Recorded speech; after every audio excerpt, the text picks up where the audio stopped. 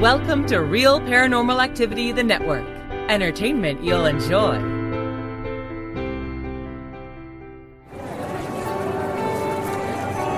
You are listening to an RPA production where people gather.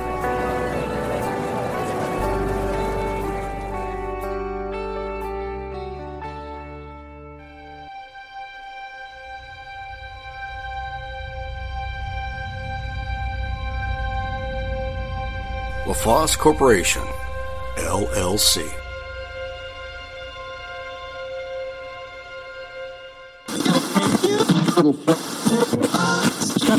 There's absolutely something beyond what we see with our eyes and hear with our ears, and that healing is possible for everyone. It was for Uncle Bill. I grew up in Tacoma, Washington, with my mom and dad. We lived in a house that my dad built. It was a 2-bedroom house, and in my bedroom I had a window where I would sometimes sit at night and watch the stars and the moon. When I was about 5 years old, my parents had a very, very good friend by the name of Henry Bell, but I called him Uncle Bill. He had been a lifelong friend of my dad's. I don't know how they met, really. I just know that as long as I could remember, Mr. Bell was always around. I think he had lost all his family. That's why he spent so much of his time with us. He and my dad loved each other dearly, and of course, after my mom met him, she felt the same way about him that my dad did. He came at least 2 or 3 nights a week. Very special man, older man, kind, sweet, and we had a special connection. My relationship with him was like a child with Santa Claus. He was always bringing me little gifts, little toys, books, ribbons for my hair. We just really loved each other. I adored him, and he really loved me. I could feel it.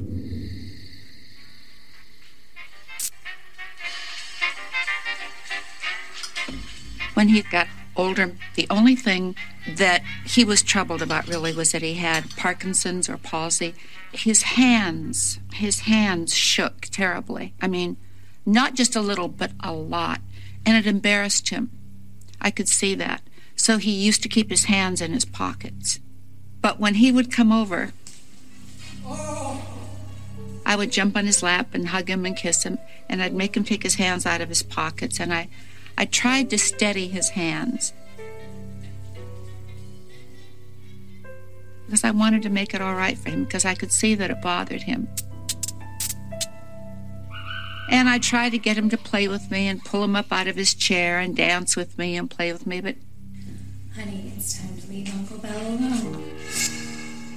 At that point in his life, he just didn't feel like playing a lot. I think that this thing bothered him terribly, but it didn't matter to me. Whether they shook or not, I just adored him. I looked up at him and said, wow, everybody loves you. He said to me, that's because I love everybody. Oh, he was something. He was special. One night, I was sleeping upstairs in my bed.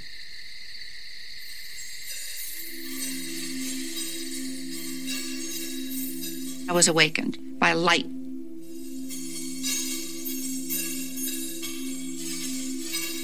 And it was in the shape of a ball, a round silver ball of like an enlarged ball. And it had like little silver nubs off it. My whole room was lit up. Well, even if I had 100 flashlights in my room, it wouldn't be as bright. And I just thought, that's awesome. What is that? That's amazing. It was bouncing irregularly all over the room, up and down and up and down and up and down. I just sat and watched and I thought it was the best thing I'd ever seen. It didn't frighten me at all. I just thought it was a wonderful new toy. So I jumped off my bed, and when I jumped off my bed to try and catch it and run after it, it kept bouncing and bouncing, and I'd go for it, and I couldn't get it and couldn't get it.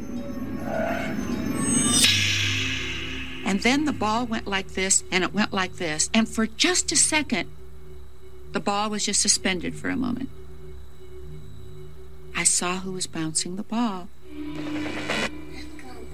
It was Uncle Bill. The ball was suspended between us.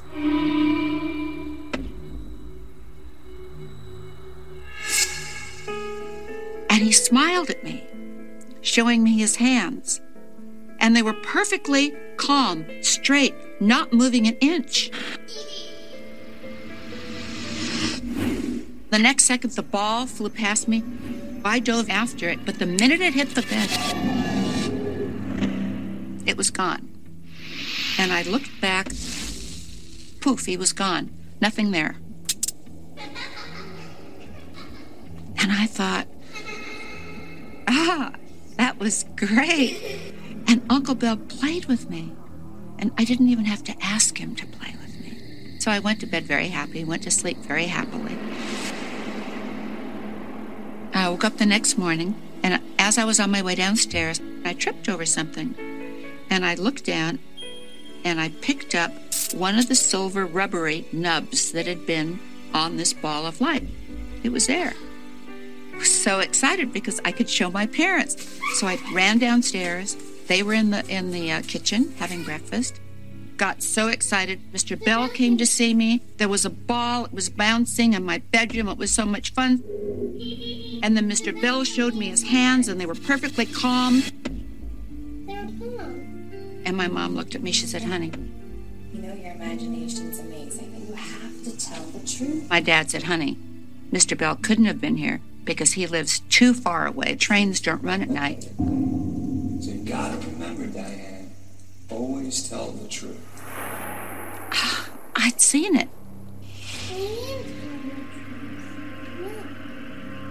I had seen it, and I knew it, and they didn't believe me, and that just devastated me.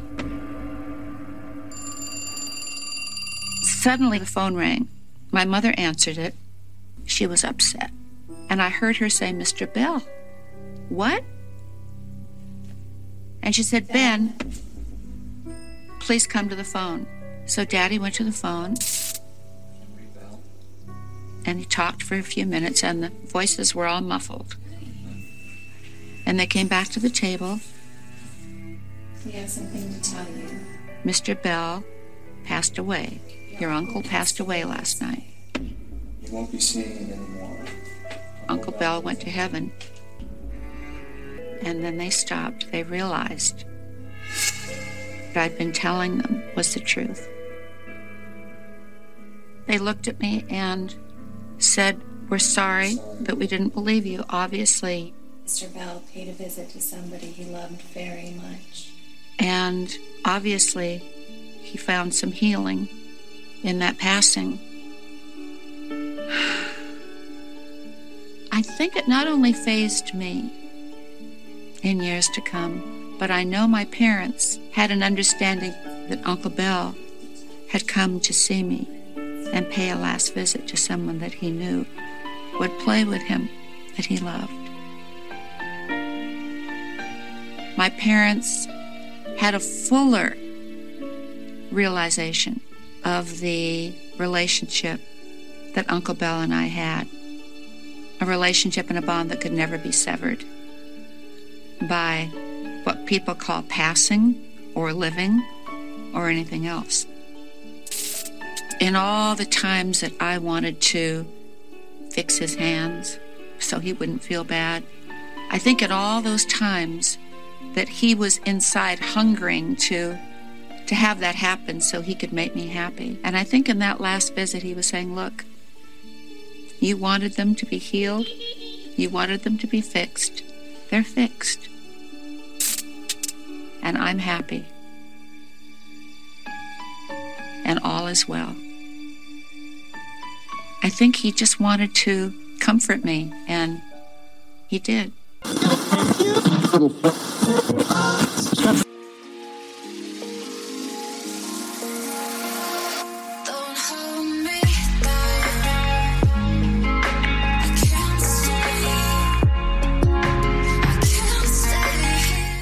Hi, this is Sharon Clark, author of Voice in the Dark, lead paranormal investigator for Voices in the Dark, and you're listening to the Real Paranormal Activity podcast with my dear friend Aaron Hunter.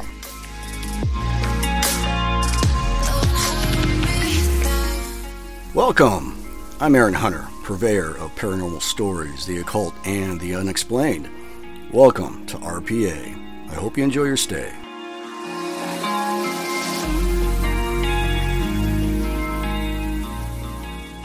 Hey guys, Aaron here, and it is Monday, June 12th, 2023, episode 297. How's everyone out there around the world doing? And man, as always, glad to be back in the hot seat. And the weather is beautiful over here. Unfortunately, we don't have much rain. Everyone's lawns are turning brown. But oh well, I'll take it. As far as announcements are concerned, yeah, the network's running nice and smooth. Nothing really to report. But this Tuesday, tomorrow, a new episode of Aaron's Horror Show will be out, and also this Wednesday a new episode of Terry's Mysterious Moments with Terry from Texas will be out, and of course this Friday a double feature of entertaining short films. Speaking of which, it looks like you guys are really enjoying the entertaining short films, and of course we're going to keep on putting those out for you. Yeah, that's cool. And if you don't know how to watch the films, obviously you can go to realparanormalactivity.com. On the right hand side is categories. Just find the entertaining short film category and off you go. Or get the free RPA app. And you can watch all videos and film through the app. Fully functional. Just go to your app store and do a search for Real Paranormal Activity, the podcast, and you'll see our Aka blue eye. And just download it for free. Stream anytime, anywhere. And that's it. Yeah, short and sweet. So let's get the show on the road. And again, we're going to do more listener stories. And man, we're putting a big dent in the backlog, but we still have plenty more to go. So you know what that means. Come on. Say it with me. Say it with me. That's right, too. The story then. Follow me right this way. No pushing, no shoving, and the fans are going nice and cool in here. As always, grab a beanbag over there in the corner. Don't forget to grab a popsicle out of the freezer. Find an empty spot on the floor. And as you guys are doing that, I'm going to get behind my desk here. Okay. And I printed off Britt's packet. So we'll see what she sent us today. All right. Okay. Yeah, looks like we got 3 medium stories. All right, let me take a sip of my green tea real quick. Oh, man, so good when it hits the lips. All right, the first one. This one is titled Hospital Experience, and it's by Desert. Okay, Desert, let's see what you got, man. I was working a few years ago in a very small hospital located on the Navajo Reservation.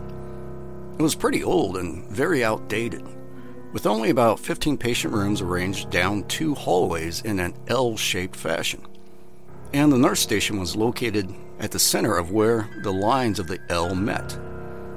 At the end of one of the hallways were a pair of double doors leading to a more recent addition of the hospital, a surgical unit, no longer used.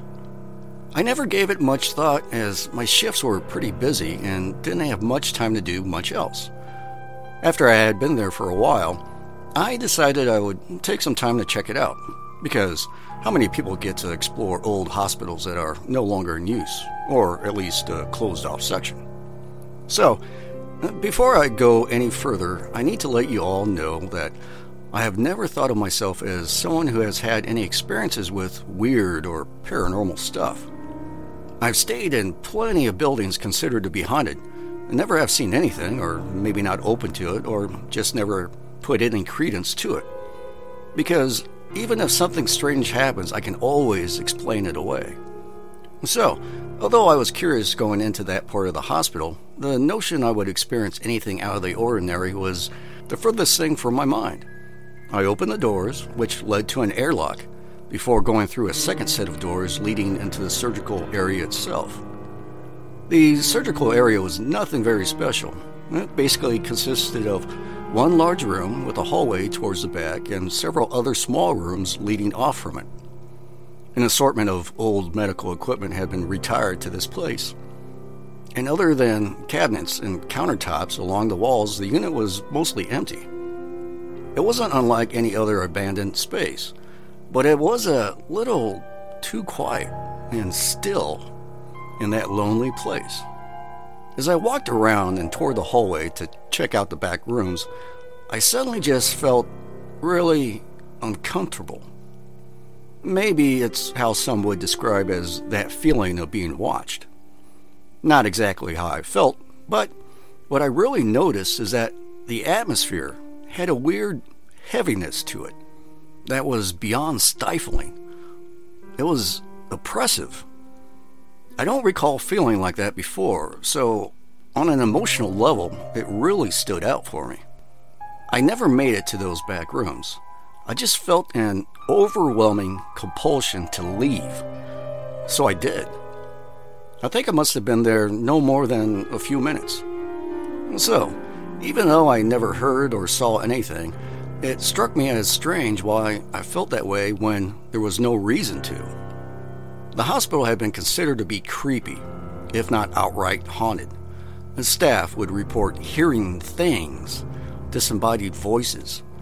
Patients reported people coming in and out of their rooms during the night, or would request a ward bed so they could be in a room with other patients and not by themselves in a private room. Others would report raps on their windows, which logically could happen since they were on the ground floor. Personally, the only weird thing to happen to me was having the automatic hand sanitizer go off by itself one time. Again, maybe a malfunction. I worked plenty of night shifts and never once got spooked, aside from what I've already written. I never went back into the surgical wing aside from accompanying another staff member needing to get something from there because she was too scared to go in there by herself. About 6 months went by, and one day I was talking to someone who had worked there for many years and mentioned the surgical unit had been shut down about 6 years prior because a patient had gone in for a cesarean section and had bled to death there, on the unit. The surgeon in the hospital was found at fault. I don't know if that had anything to do with why I had felt so apprehensive, but I just know I never felt that way any other time. Not necessarily that spooky, but certainly intriguing. Thank you for reading. And man, that's from Desert. Desert, thank you very much for sharing. Great story, loved it. Yeah, I love hospital experiences. Yeah, the night shift, you nurses at night, you guys see a lot of weird stuff. And of course, patients are reporting odd things. And in this case, they don't want to be in a private room, which most patients rather have a private room to be by themselves. But yeah, they don't want to be by themselves here. That says something. And of course, the other people that's been there for a while, the other nurses, they're mentioning other things. Well, yeah, love hospital stories. Yeah, thank you very much. All right, what's next? What do we got here? This one is titled The Seventh Floor, and it's by Jason. Okay, Jason, let's see what you got, man. I have worked security at a major hotel near the airport for 15 years now, and when I first got here, I was told to watch out for a ghost on the 7th floor. I was told he likes to make his presence known at random times.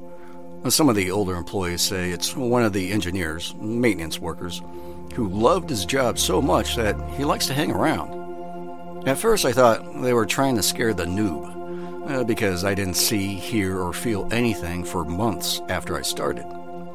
I did eventually run across him a couple of times, and both times I was working the graveyard shift. I started out on the graveyard shift and worked it for a good couple of years. You can say it was where we all started as a proving ground for all noobs. Of course, since we are security, we have to do our rounds to make sure everything is safe. People are not murdering each other, and of course the lewd acts that randomly happen at hotels. You hear and see all kinds of things while working on the graveyard shift. Almost all of it can be explained though. The sights, the sounds, the interactions, and sometimes the smells can be overwhelming sometimes. There's also the fact that sometimes, no matter how nice the hotel, someone dies.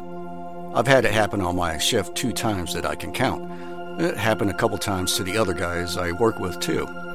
But that is just part of the job. When walking the hallways, you notice things like doors that creak when you walk by. Especially me, I'm 6'4", 200 pounds. But one night, a few months after I started, I think the ghost made its presence known to me. I was doing a patrol on the 7th floor when I was walking by one of the vending machine rooms.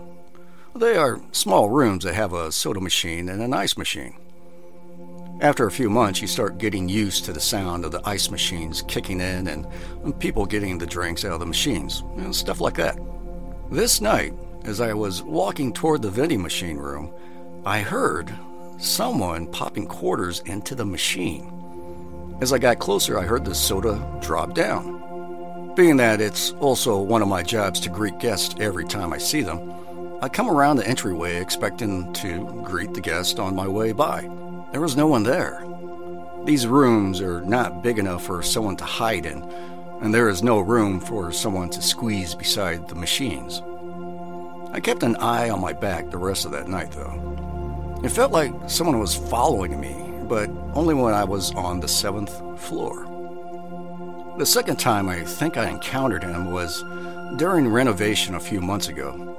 The hotel was going through a few month-long renovation, and the 7th floor was already complete at the time. The atrium of the hotel wasn't finished yet, so all the elevator balcony doors were closed to keep the noise level down. The relevance of this is I was sent up to the floor to help someone get into their room. One of my co-workers, a Vietnamese gentleman, was just on his way out and clocking as I headed up. We passed each other and said our see you laters, and I headed up the elevators to help the guest. When I got out on the 7th floor, though, I heard, in the exact accent, right down to a slight lisp, "Jason!" and a loud whisper come from my right. It sounded like it was a few feet away, but the doors to the balcony were closed. The weird thing is, I also heard guests down the hallway to my left, and none of them had an accent even close to Vietnamese or a lisp. I checked the doors real quick. No one was on the balcony, and quickly went to help the guest. Thanks for reading. And that's from Jason. Jason, thank you very much for sharing. Loved it. Yeah. I guess the thing is, my favorite stories are basically people working the graveyard shift. Yeah, in this case, a hotel. Yeah, that reminds me. Terry from Texas, who does Terry's Mysterious Moments on Wednesdays, I think in some of his earlier seasons, he used to be a security guard at a hotel at night, and I think he told one of his stories on his show. I can't remember what it was about, but, who knows. Maybe he'll tell it again sometime. But yeah, thank you very much for sharing, Jason. Great story. All right, what's next? What do we got? This one is titled The Factory, and it's by Kindly. Okay, Kindly, let's see what you got, man. In the early 1980s, I worked for the Carnation Milk Company in Aylmer, Ontario. The factory was built in around 1905, I believe. Some of the equipment inside, still in operation at the time, was the same age as the building. Being a stationary engineer in the boiler room, we worked 24/7, even after production was done for the day and on weekends. At this time, the person on shift would be the only person in the entire facility. The boiler room was cozy enough, especially on cold winter nights, but the rest of the factory could be a little spooky in the low light and the shadows cast by ancient machines. I was a young man, and the shift schedule was interfering with my social life. At times, one or another of my friends would have mercy and visit me to keep me company for a while. Food was always welcome. One evening, a friend, Kim, who's male, came at about 1 a.m. with a pizza.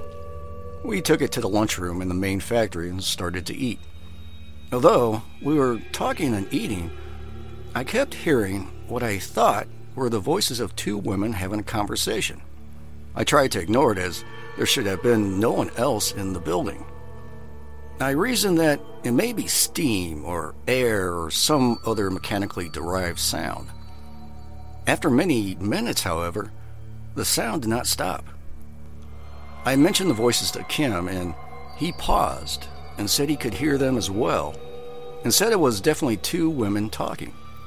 We decided to search for the two women that should not be there. We followed the voices to the milk receiving area, but the voices then seemed to be coming from another part of the factory. We followed them there, but then, just as oddly, the voices now seemed to be coming from the empty can storage area on the 2nd floor. While both Kim and I agreed that the speech was English, neither of us could make out a single word of it. This went on for about an hour, and although the voices didn't stop, two young men could not leave a pizza uneaten for very long. By the time Kim went home, an hour or so later, the voices had stopped. I went back to the boiler room, a little nervous, but spent the night in relative calm. 4 weeks later, I was again on night shift. This time my friend Scott decided to make a drive out to Almer to see me. We ordered a pizza, yes, again, and took it to the lunchroom as I did 4 weeks prior. I did not mention the voices to Scott. We sat eating when I heard a conversation begin, this time by two men. I just let it go, as I was not going to go through the wild goose chase again. Besides, the whole thing was a little creepy. I did not mention what I was hearing to Scott. The voices kept going, but I did not want to acknowledge them. After a few minutes, Scott paused and said, "Do you hear two men talking?" I remember throwing down my slice of pizza in a mix of relief, fear, and disgust. I told him that I heard them and then related the previous voice thing of 4 weeks earlier. Scott and I went through the same routine of following the voices through the building for about an hour. Just as before, we could not catch up to them, nor could we make out what they were saying, but we agreed that the pattern was definitely English. The pizza, however, was not forgotten, and we returned to the lunchroom to polish it off. Afterward, Scott went home. The voices were stilled, and I, once more, spent a creeped-out night in the boiler room, alone. I never heard the voices again despite similar friend and pizza visits in subsequent months. As always, under these odd circumstances, I'm at a loss to understand the how and why of it. I'm not sure why the disembodied voices were there, nor do I understand why we were led around the facility by them. It seems so pointless. Carnation Milk closed their Almer operation down at least 20 years ago, and the factory was torn down a few years after that. Love listening. And that's by Kindly. Thank you very much for sharing. Loved it. Ah, man, factory stories. Oh, and again, graveyard shift. You gotta like the graveyard shift stories. Why they're there and why it kept moving around, I don't know. It sounds like almost like a residual haunting, just something playing back. And that's interesting. You never heard the voices again after those 2 episodes. I don't know. Yeah, it'll be interesting. Too bad you couldn't understand what they were saying. It might have been interesting what they're talking about. Yeah, Kindly. Thank you very much for sharing. And that's it, guys. That's all that Britt sent me. And as always, we're flattered that you come to the RPA network, and I'm glad you're finding, some things you guys enjoy. Visit us throughout the week and see what we got. And also, for you new guys or even the old timers, if you want to become a premium member, which what you get is all the archived Monday RPA shows, which is listener stories, interviews, bonus episodes, and I've even done a little bit over 30 plus audiobooks of folklore from cultures around the world. Yeah, you get quite a bit for your money, and that is $3.99 a month. Cancel anytime. And all you got to do is go to realparanormalactivity.com. On the main page, there's a big old button there. Get premium access and create your account. Or, if you got the app, you can sign up through the app as well. Just find one of the premium episodes, just tap on it, and just follow the directions. And with that, I am calling it. The show's been produced by myself and Britt, and it's also made possible by the Foss Corporation. And man, we love you. Oh yeah, we do. As always, thank you and good night.